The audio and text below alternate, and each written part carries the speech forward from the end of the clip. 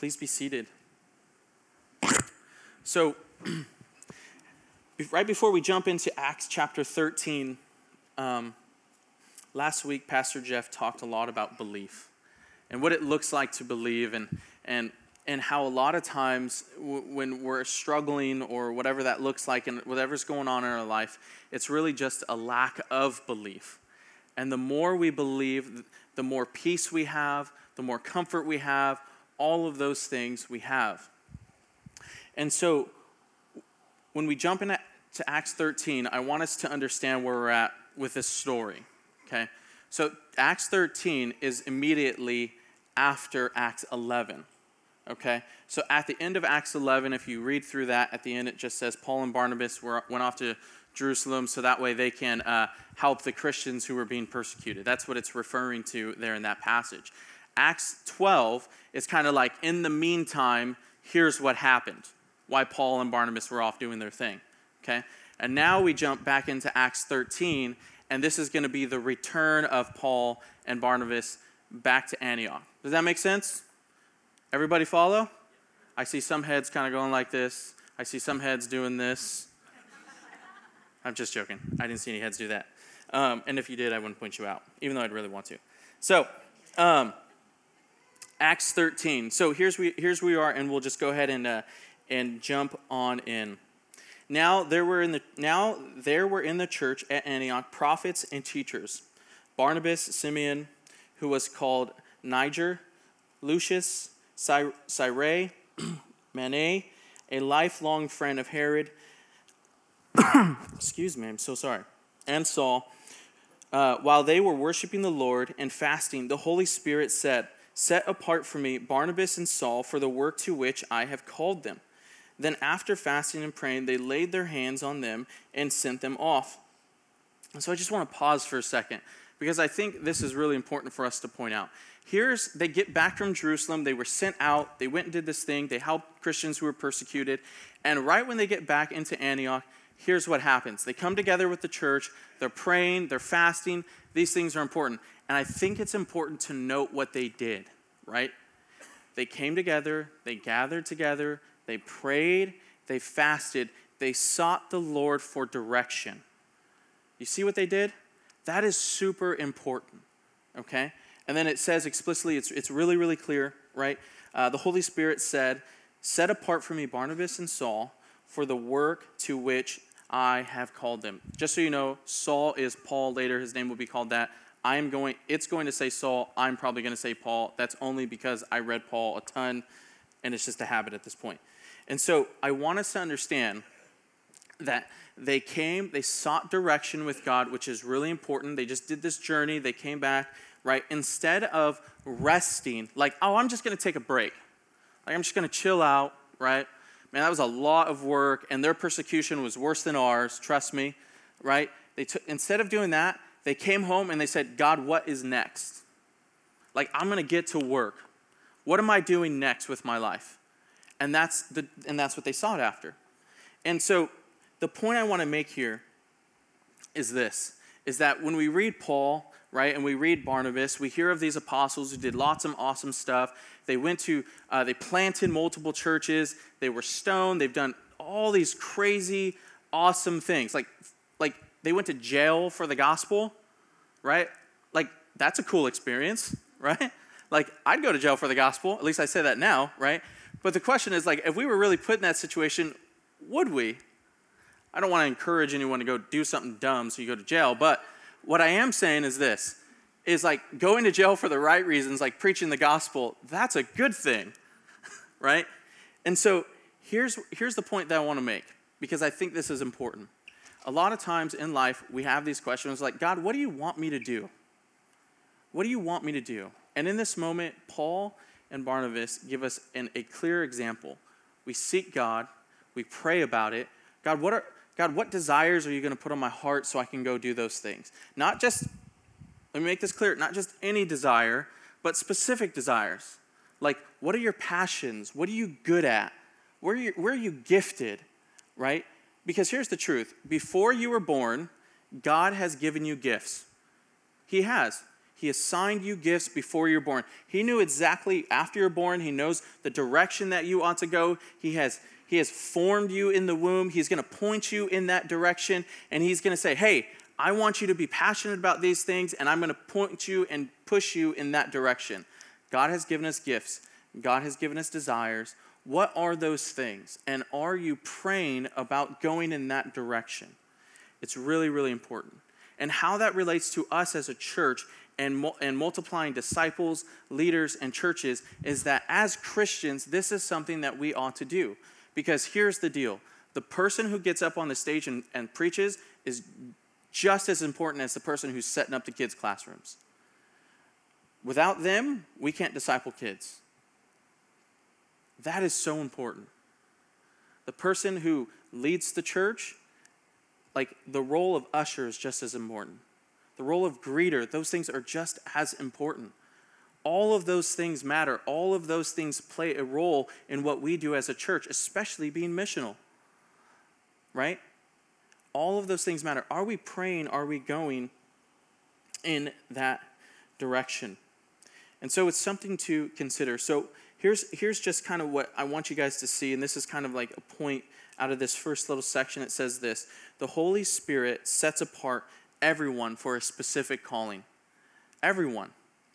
That means if you're administrative, you're important. We need you, because there are some people around here who are super unorganized. I'm not lying. Okay? No, I'm not lying. Like, we need you. If you're a big visionary person, we need you, because there are some people who are way too organized and can't get from A to Z, right? They're so concerned about how we get from A to B, right? Like, we got to move along. We need everybody. It's the truth.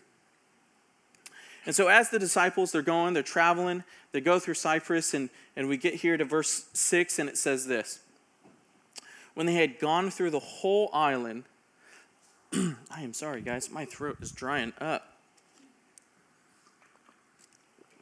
They came upon a certain magician, a Jewish false prophet named Bar-Jesus. When he was with the proconsul, Sergius, a man of intelligence, who summoned Barnabas and Saul and sought to hear the word of God. Elymas, the magician, for that is the meaning of his name, opposed them, seeking to turn the proconsul away from the faith. But Saul, who was also called Paul, filled with the Holy Spirit, looked intently at him. And this is what I'm talking about. This dude is brave, right?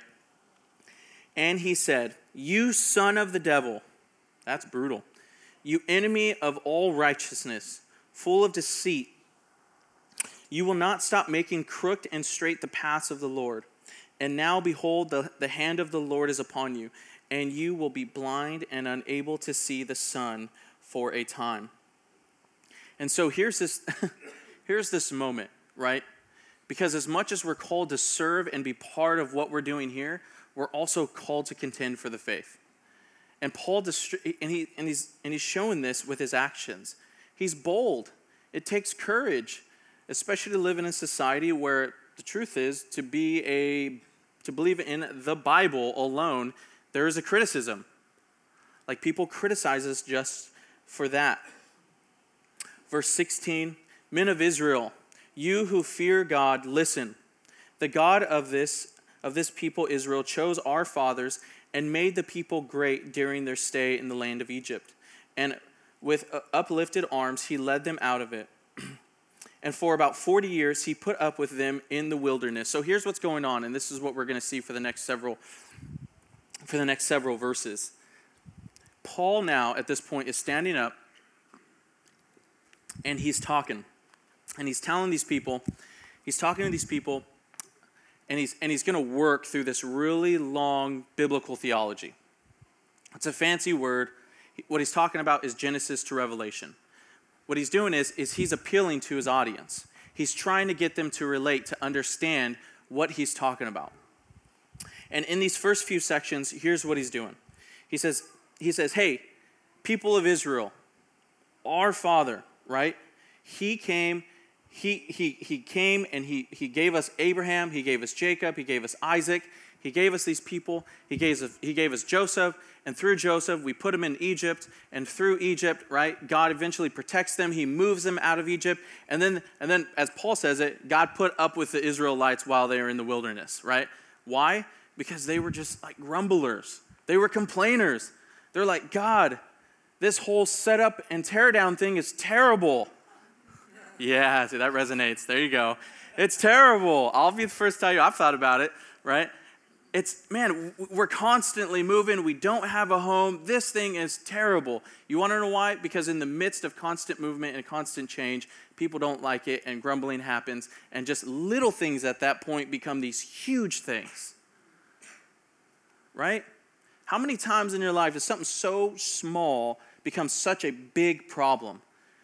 And in reality, it's really just a small problem, but in your mind and like the attitude you have, you make it like this big, right? It's something we do. And so here's God through time working, and this is what he's doing. And ultimately he says, right, Paul says he has to put up with the Israelites in wilderness. Verse 19, and after destroying 7 nations in the land of Canaan, he gave them their land as an inheritance. So here's what God did. He came along and he said, hey, we're going to take these people out and I'm going to give you their land. Stop whining, right? And so that's what he does. Verse 20, all this took about 450 years. And after that, he gave them judges until Samuel the prophet. Then they asked for a king. And if you ever read through the book of Samuel, 1st, 2nd Samuel, you know this. You know that God himself was supposed to be the king of Israel. You know that. And so when the people of Israel came to Samuel and they said, why can't we have a king like all the other nations? Guys, those nations are pagans. Like, you're not supposed to look like them. I'm your king. And Samuel's response, really, right? Samuel's response to the people is anger. He's mad. He's like, why don't you see this? Why can't you see that God is your king? And God comes to Samuel and brings him comfort. And he says, Samuel, the people of Israel, they're not rejecting you. They're rejecting me. So first they grumble because they got to do setup and tear down, right? God gives them a home, and it's not good enough. So here's a warning, and this is not in my sermon at all, and it literally just came to me. Like, as we transition, don't take your eyes off of the mission of this church. Don't let little things when we get there become such a big issue. And don't get there and be like, oh, okay, cool, we got a home and we're settled, we're calm, we can just chill out. That's not what we're there to do. We're there to have a king. We're there to continue in our mission. We're there to make disciples, raise up leaders, and plant churches for the next 50 to 60 years. That's why we're doing construction. Because the 20-year-olds in the room, the 30-year-olds in the room, and even the teenagers in the room, you guys are the next leadership of this church. That's why we're investing now. We have to. When we get there, let's not grumble. Let's not be like Israel. And so here's Samuel, right? And God says, they're not rejecting you, they're rejecting me. And this is a big problem. Okay, this is a big problem. Then they asked for a king, and God gave them Saul, the son of Kish, a man of the tribe of Benjamin. For 40 years, verse 22, and when he had removed him, he raised up David to be their king, of whom he testified and said, God testified and said this, I have found in David, the son of Jesse, a man after my own heart, who will do all my will. And let me just point this out. And so this is a long story. And the reason Paul here is just summing all this stuff up, because the people he's preaching to know this story. They know all the details of this, right? And so I just want to make a point. I'm going to keep going. Here's something we know. If you don't know anything about the Bible, let me tell you about David. He killed one of his good friends so he could have his wife. But that was a man after his own heart. So here's my point, because some of us in here struggle with these things. How can God use me? The question is, God can use, or better yet, God can use anyone It does not matter the things you have done or the things you think about yourself. It doesn't matter. Seek the Lord, pray, ask for direction, do those things. And as this story continues, I'm going to be able to tell you why all the things you've done, the things David did, the things you think about stuff, why none of that stuff matters. Okay? And he goes on, right? I have found in David, the son of Jesse, a man after my own heart, who will do all of my will. Verse 23, of this man's offspring, God has brought to Israel a Savior. So through David's offspring, a Savior is to come, who is Jesus, as he promised. As he promised. So the point that Paul is trying to make here to his Jewish friends is this, is that Jesus was promised long ago. This is not some person who just showed up and started doing stuff. That's not what he's saying. What he's saying is that this was promised a long time ago. This is something that God is always going to do. And truth be told, we can go farther back than what Paul did. We can go all the way back to Genesis 3, verse 15, when he tells the serpent, right, through her womb, Eve, right, he will crush your head. In other words, what he's saying in that verse is this. He's saying that her offspring, Eve's offspring, someone will come and they will crush the head of the serpent. He promised right after the fall of Adam and Eve that there will be someone to come and undo everything that has been done, the thing that we call sin and death. And so he's going through this as he promised. Verse 24, before his coming, John had proclaimed a baptism of repentance to all the people of Israel, and as John was finishing his course, he said, what do you suppose that I am? I am not he. No, but behold, after me one is coming. Listen to what he says, because this is so important. The sandals of whose feet I am not worthy to untie. The reason that is important is because culturally in their time, to clean someone's feet or to untie, take someone's shoes off, things like that, not only were you a slave or a servant, but you were the bottom one. You are the least of the least. You're way down here. You're insignificant. John is saying this, the one who's coming after me, he's referring to Jesus, I'm not even worthy to be that guy. That's how much I can't even be on the same team as this guy. Right? And so that's what he's saying. Verse 26, brothers, sons of the family of Abraham, and those among you who fear God, to us has been sent the message of this salvation. Verse 27, for those who live in Jerusalem and their rulers, because they did not recognize him or understand the utterances of the prophets, which are read everywhere, every Sabbath, fulfilled them by condemning him. In other words, here's what he's saying. He's saying this. He's saying that all of the prophets, all of those things are pointing to the coming of Jesus. And the prophets in the Old Testament were pointing to the sacrifice of Jesus. They were all going in that direction. They've all said that when the Savior would come, that he would have to die. And what Paul is telling him is that those prophecies have now come to pass. Verse 28, and though they found in him no guilt worthy of death, they asked Pilate to have him executed. Verse 29, and when they had carried out all that was written of him, they took him down from the tree and laid him in a tomb. But God raised him from the dead, and for many days he appeared to those who had come up with him from Galilee to Jerusalem, who are now his witnesses to the people. And so, as we continue through this passage, here's what Paul does next, because he knows his audience, right? He knows they're Jewish. He knows that he has to appeal to them. He knows that he has to make this case, which I want you guys to know is an example to us on how we should appeal to our friends. It really is. He knows who he's speaking to, so he's connecting with them and their culture. That is a way in which that we ought to connect to others. And today, when we go and preach the gospel, we need to consider the cultures and the family dynamics around us, and we need to use those things as a means to preach the gospel, as a means to relate to people.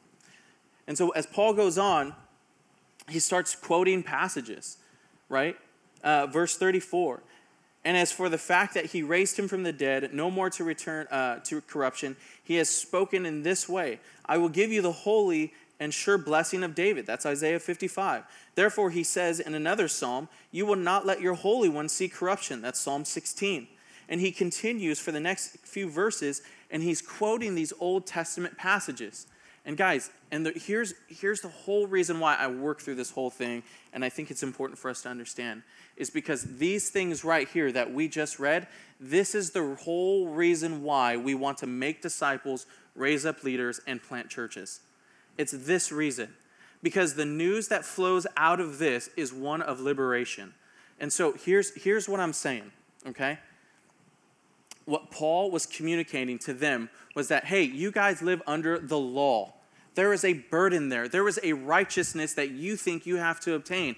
And what Paul has now done for his Jewish friends is he's taken the burden from them and said, Jesus came as was promised in the Old Testament. We see this through all the prophets in the Old Testament, all the prophets, the Psalms. The book of Psalms, by the way, is just a huge prophetic book pointing towards Jesus. He's saying all of that stuff is pointing towards Christ. And the reason all of this is important is not so much because of the things that we get to do after it, because of the relationships that are going to be gained through it. It is through the cross in which you become a son or daughter of God. It is through the cross in which we become a family. That is what is happening here, and that is what he's trying to communicate. He's trying to say, guys, you have this burden in front of you, this law that you think you have to live up to. Jesus died so that way you don't have to. It's freeing. He's taken this thing away so that way you can move on. And here, let me speak individually to you, right? Because I think this stuff's important. Like, there are things that you are struggling with right now in your life. I am as well. There are expectations that we all think we have to meet. There are things that we're just like, man, I don't know if I could do this. Like, live in the freedom of the gospel. If you don't, it's okay. If you sin today, it's okay. Live in this freedom. Live in the truth of what this is proclaiming about you. What it is saying is that your identity is not found in the things that you do. It's not found in behavioral things. Like when I got up this morning and said, you know what? I'm going to love my wife, right? I made that decision in here, and in action, I'm now behaving the same way I agree, right? So sometimes in here, it's a little different than our actions, right? The beauty of the gospel is that God also died for the things that you probably think that are wicked and evil. God died for those things. You don't have to live up to any of that stuff. That's the whole point of this. And so one of my first interactions with Pastor Jeff, and I'll just share the story because it was pretty interesting. This is before I knew him. This was one of my first times. And so we were kind of talking. We were sharing stories. If you guys all know Jeff, he comes from a crazy background. I didn't go to prison or any of those things, but I came from a broken home, drug abuse, lots of violence, fights, all of those things, right? And so one of the things he said that I just absolutely loved, and this is what I'm talking about in terms of relationships. He said, the reason I love the gospel so much is because I get the privilege to see what it does for families. I get the privilege to see what it does for friends. Like, I get to see those things. He's like, that's the message I get to preach to people. Like, hey, Jesus forgives you, therefore you get to forgive other people. And you know yourself so much better than anybody else. Like, the reconciliation that happens between family members. And it's true, I've been in the ministry for 3 years. Okay, I've been doing vocational ministry for 3 years. I am green. I'm brand spanking new. But even in those 3 years, I have seen families torn apart and united through the gospel. Those moments that makes it all worth it. Not only that, but I've seen families reconciled, brought together, and then I've seen the husband or the wife go on and lead a ministry. Like, it's crazy. It blows my mind. That is what the gospel does, right? In America, we are so focused on I want to make sure I go to heaven. Yeah, well, here's the deal. If you idolize heaven too much, you've then replaced it with Jesus. Like you can't, right? Like here's the point, right? Is that the gospel is also concerned with our lives now. It's concerned with the things we think and the behaviors we do, and it changes our minds. It helps us to live in a new identity and be like, man, the old is dead, the new has come. I get to live in the righteousness of Christ. That old wicked Joey, I don't even have to regret that. That is how far removed my sin is. And so this is what Paul is doing for the Jews. And I want us to understand that Paul is speaking directly to their hearts, because this is one of the most difficult things to do. And so at the end of this long, well-written, really gospel presentation from Genesis to Revelation, the point really is this. The gospel is the reason why we multiply disciples, leaders, and churches. It's real simple. Because here's the deal. You can have a mega church of 5,000, but if you can plant 12, and then the churches, those 12 churches that you plant another 12 in 30 years, right? Like in that 30-year time span, you're going to reach far more people than you will if you just have one really large church. That's just statistics. Like, we know that to be true. And so that's why we're sold out this way. Because the gospel brings reconciliation, and it's the thing that we care about the most. We want to multiply leaders, disciples, and churches because we know what reconciliation does for people. That's where our heart's at. That's what we want to do. Chapter 14, it goes on. I'll start in verse 2 because I think it says this. But the unbelieving Jews stirred up the Gentiles and poisoned their minds against the brothers. So they remained for a long time, speaking boldly for the Lord, who bore witness to the word of his grace, granting signs and wonders to be done by their hands. And so here's what's happened. They preached this long gospel. Okay, Paul did this awesome biblical theology. If you're a nerd like me, you love it. If you're not, you're like, that was boring. So he does this thing, and then he goes on, and so he does this. And then directly what happens after that is that there are people that are there with him, and they're like, hey, man, we want to hear more of this stuff. And then there are people who are opposed to what he's doing. And so they go back to the Jewish synagogue, and this is what happens. Those who are unbelieving Jews who did not like what Paul was saying, they stirred up a bunch of division. In other words, they just came to cause problems, right? That's what they did. But guys, here's what I want us to understand, is that when you go to your work, if you go to school, right, no matter what you do, you go hang out with your unbelieving family, whatever it is, there's always going to be opposition to the gospel. There always is. Because people hear the gospel and they will either reject it or embrace it. It is either really offensive or extremely liberating. That is just the truth. That is what happens. And our hearts, like, we are wicked, sinful people. The Bible says that we are hostile in mind toward God, right? Paul says in Romans 3 that no one is good, not one. No one seeks after God. We are born sinners. We reject him always. We reject him and his ways. And so when you go and preach the gospel, don't expect anything less. I'm not telling you not to care for them. I'm not telling you not to do those things. What I'm saying is when you go and you say, hey, I'm a Christian, here's what I believe, and here's your situation, and man, the gospel will liberate you this way. Don't be shocked if they're opposed to what you just said. Because some of them, if not all of them, will be. But that's okay. It's totally fine. It's not your job to convert them. It's your job to love them, and you are loving them because you're trying to share with them, like, hey, Jesus died so that way you can be free of that burden. And sometimes, and I know you guys will attest to this, sometimes we just love to live in our burdens. It's easier to be mad than to say, man, thank you, Jesus, for liberating me. Why? I don't know. But that's what we like to do. But I also want you guys to understand this. Like, persecution is expected and necessary. And here's why I say it. Look at Hebrews 12, 3 through 11. It says this. verse 3. Consider him who endured from sinners such hostility against himself. The author of Hebrews is talking about Jesus. So that you may not grow weary or faint-hearted. Okay? In your struggle against sin, you have not yet resisted to the point of shedding your blood. Here's what he's saying. Like, deal with it, bro. Come on, man. Keep going. All right? Verse 5. And have you forgotten the exhortation that addresses you as sons? My son, do not regard lightly the discipline of the Lord, nor be weary when reproved by him. Verse 6. For the Lord disciplines the one he loves and chastises every son whom he receives. Verse 7. It is for discipline that you must endure. God is treating you as sons.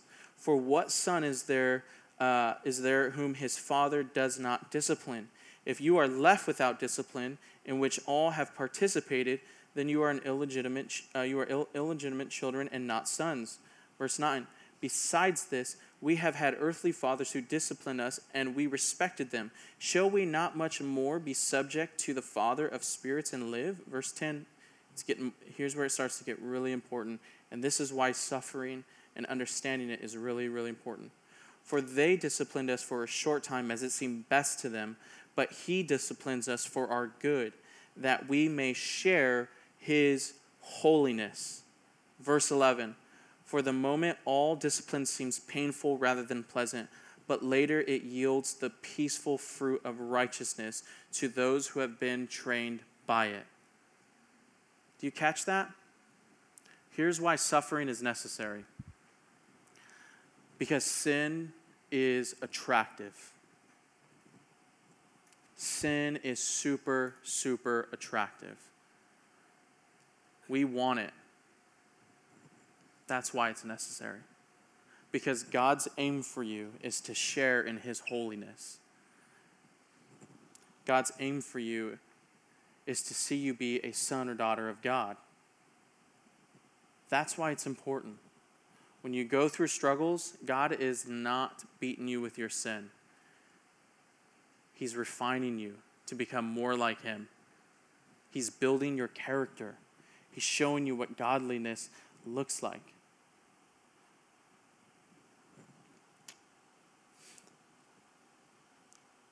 So here's the overall point that I want you guys to get.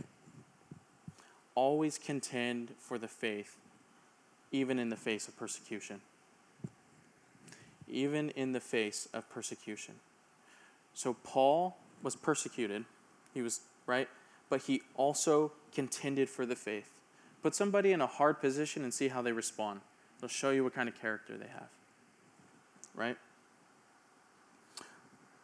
So verse 19, I'm running out of time, so I'm going to kind of run through the end of this. And this is just the really important part. Actually, I'm going to skip to verse 21. And just so you know, here's what happens. Paul, Barnabas, they continue down. They come across this crippled guy. He preaches the gospel. He sees a ton of faith in this guy. He gets up. He walks, right? And people want to know more about this. And so they actually, because it's a pagan nation, what happens is this. They think Paul and Barnabas are like these gods, small g gods, not big G God, right? Small g gods. And they start worshiping them. And Paul, like, freaks out, right? He goes like Hulk Hogan on him, like rips his shirt, right? That's what he does. That's what it says. He tears his shirt. And then he just preaches the gospel even more. What's the answer to bad theology? The gospel. It's simple, right?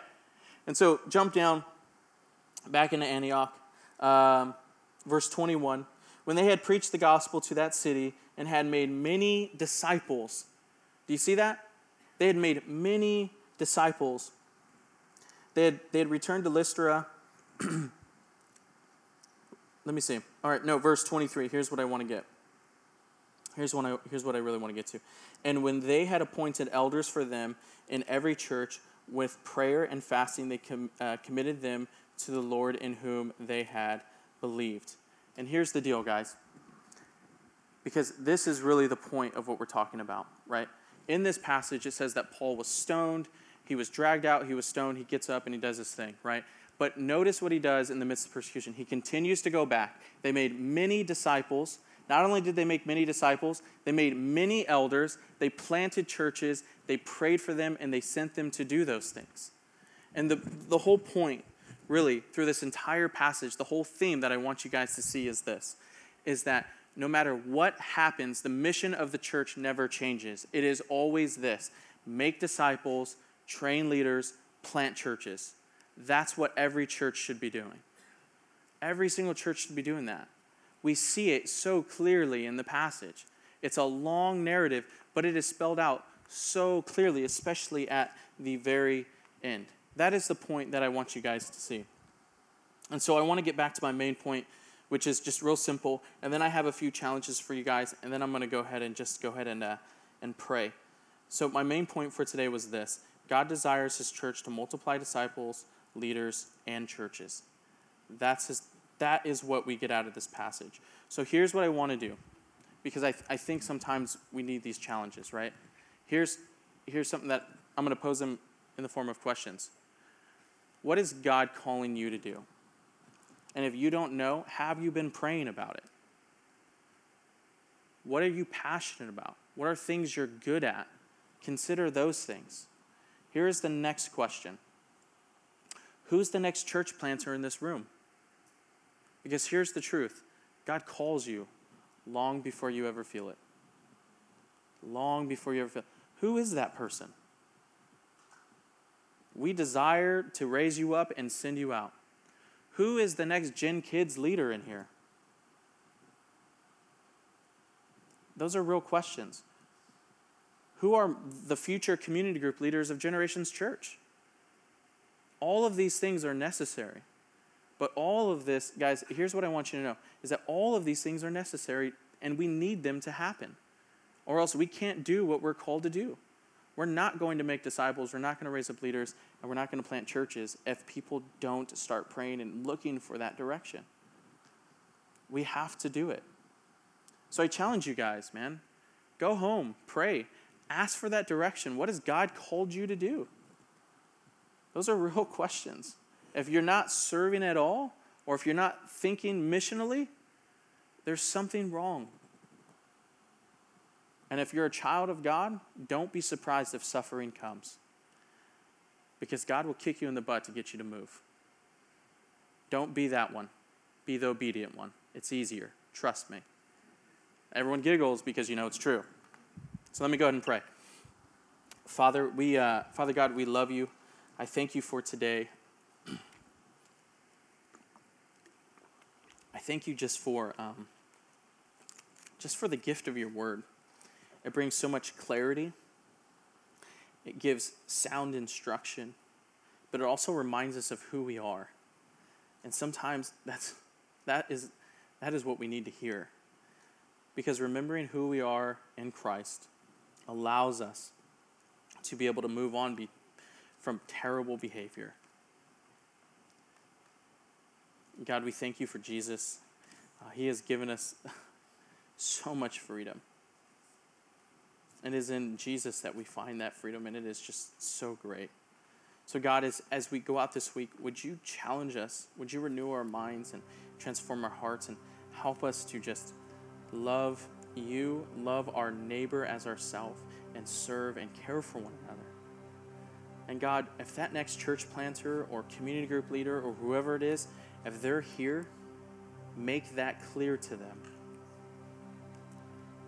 Father, we love you. We thank you for everything you are doing. In Jesus' name.